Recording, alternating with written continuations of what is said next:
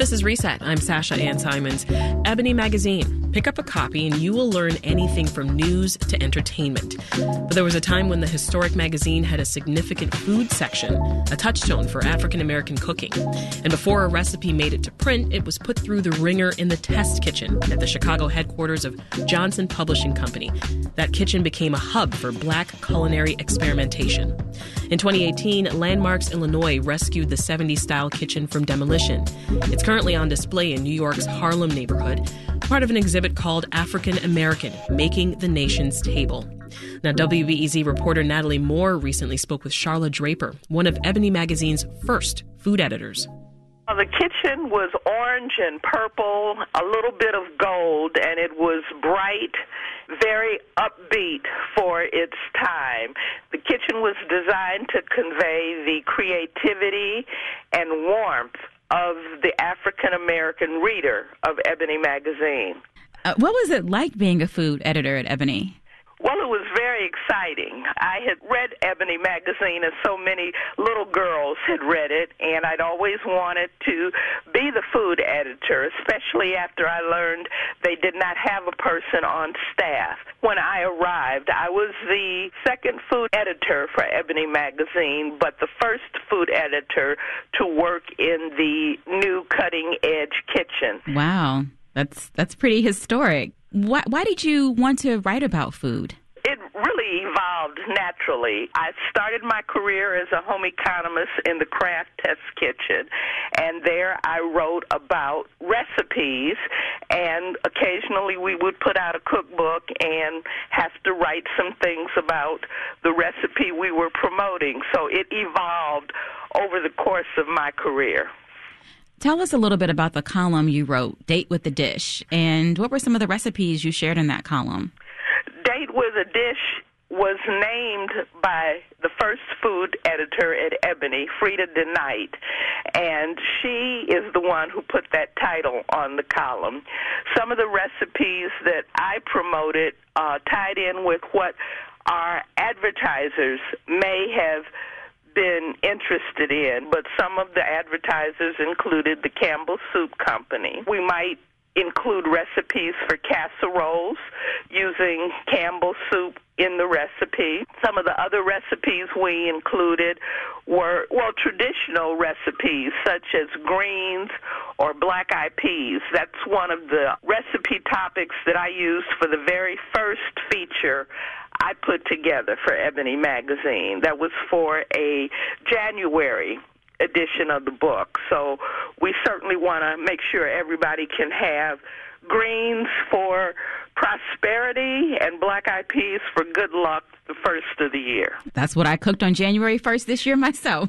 Well, that's good, because we certainly need all of those things during the year. Can you talk about the impact Ebony's food section had on the Black culinary world?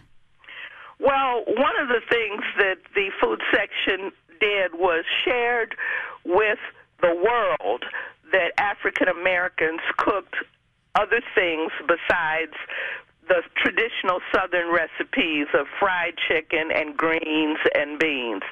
Though we cooked some of those foods, we were also interested in cooking items that we may have come into contact with. For example, we had a section where we talked about pasta, and each section would include 3 types of recipes, something that was familiar to maybe a novice cook, something that might be a little bit more complicated, and something for the experienced cook. For example, in the pasta column, we did a spaghetti with meat sauce, which is very straightforward, a vegetable lasagna, and then we had carbonara, which would be something for the more experienced cook. You mentioned Ebony's first food editor. Her name was Frida DeKnight.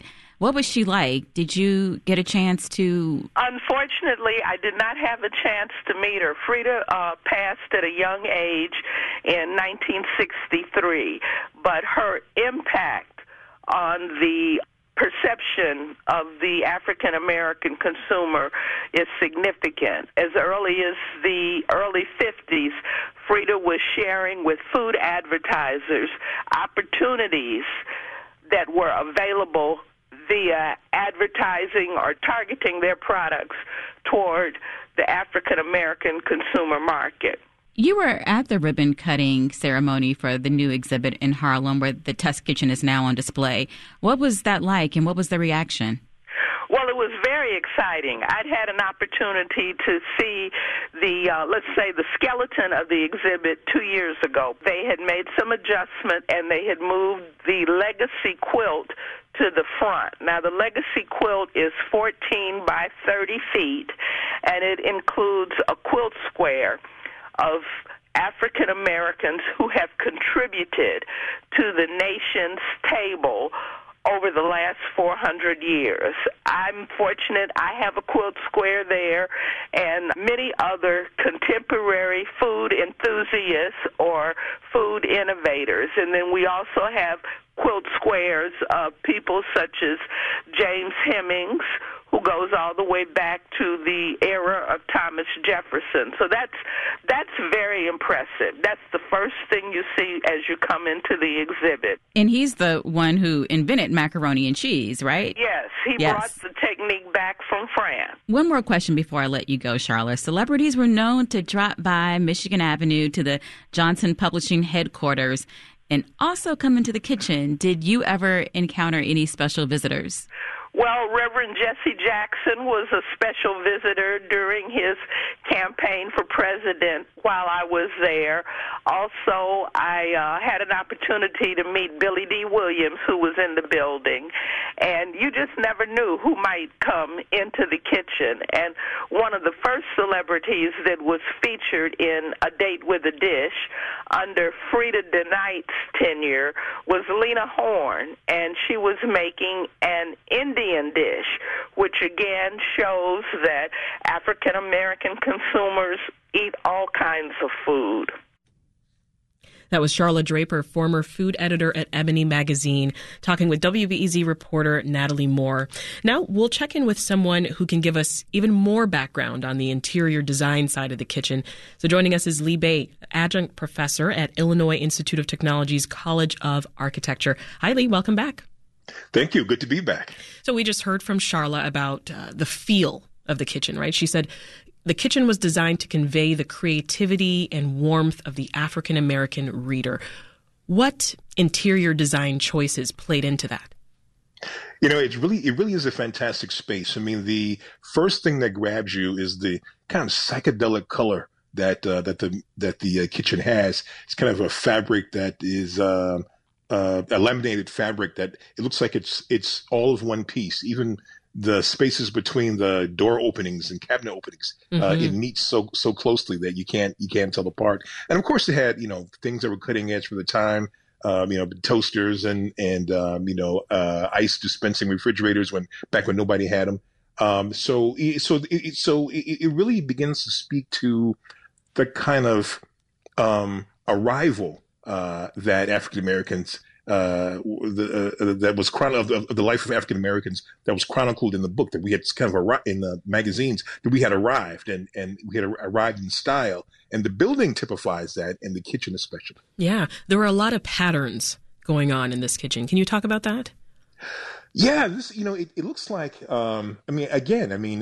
a laminated fabric, and it looks like if you haven't seen it, it's hard to. You have, but it's hard to describe it to someone who hasn't. It's almost like those Peter Max dresses that women used to wear on variety shows back in the day. Right. You share and stuff, these wild colors, kind of psychedelic and kind of swirling, but still, but again, very tasteful. And very well done, done to a high style, but very well done. Yeah. Who was behind the design? It was the Johnsons obviously, were who. The clients, Eunice and John Johnson. The designers were Razor and Elrod out of Palm Springs, California. And this was a design duo that the Johnsons knew because they had designed a house for them in California, in Palm Springs, as well as they did the interiors of their apartment here in Chicago. Noteworthy about the apartment that you can find a old story from Architectural Record with Eunice talking about it, and they had the apartment designed to match their skin tones. Eunice and John Nice. Johnson did, and which I thought was kind of a clever thing. So they had an eye for design, and then the collaboration. And I think there's an Ebony executive whose name escapes me now, who's still with us, who also played an important role in synthesizing all those things together. Mm-hmm. Well, I know you had a tough time, Lee, sort of trying to describe this kitchen, but you've been there, right? Yeah, I was there when Columbia College bought the building, Okay. and they let me come in to photograph it back in 2013. Well, can you talk and about then- the feeling? What does it feel like in there? It feels very much, it's about the size. It's a little bit larger than a normal kitchen, and then it kind of has this adjunct space kind of behind it where you could eat around the table, and then it faced a cafeteria that everyone ate in. It also had a wild colored wallpaper and bright colors and that kind of thing. But the kitchen really felt experimental in many respects to walk through it, even though it wasn't in use when I saw it. The use of color, there's a kind of a central island with a stove there. It's still, so by the time I see it, it's 40 years old or more, and but it still felt very much of the future. Very sleek, very, very cool. They were ahead of their time somehow. Mm-hmm. Mm-hmm. I'm wondering if you can zoom out for us a bit and talk more broadly about the role that Ebony magazine played in the media landscape of Chicago during those decades of the 70s and the 80s.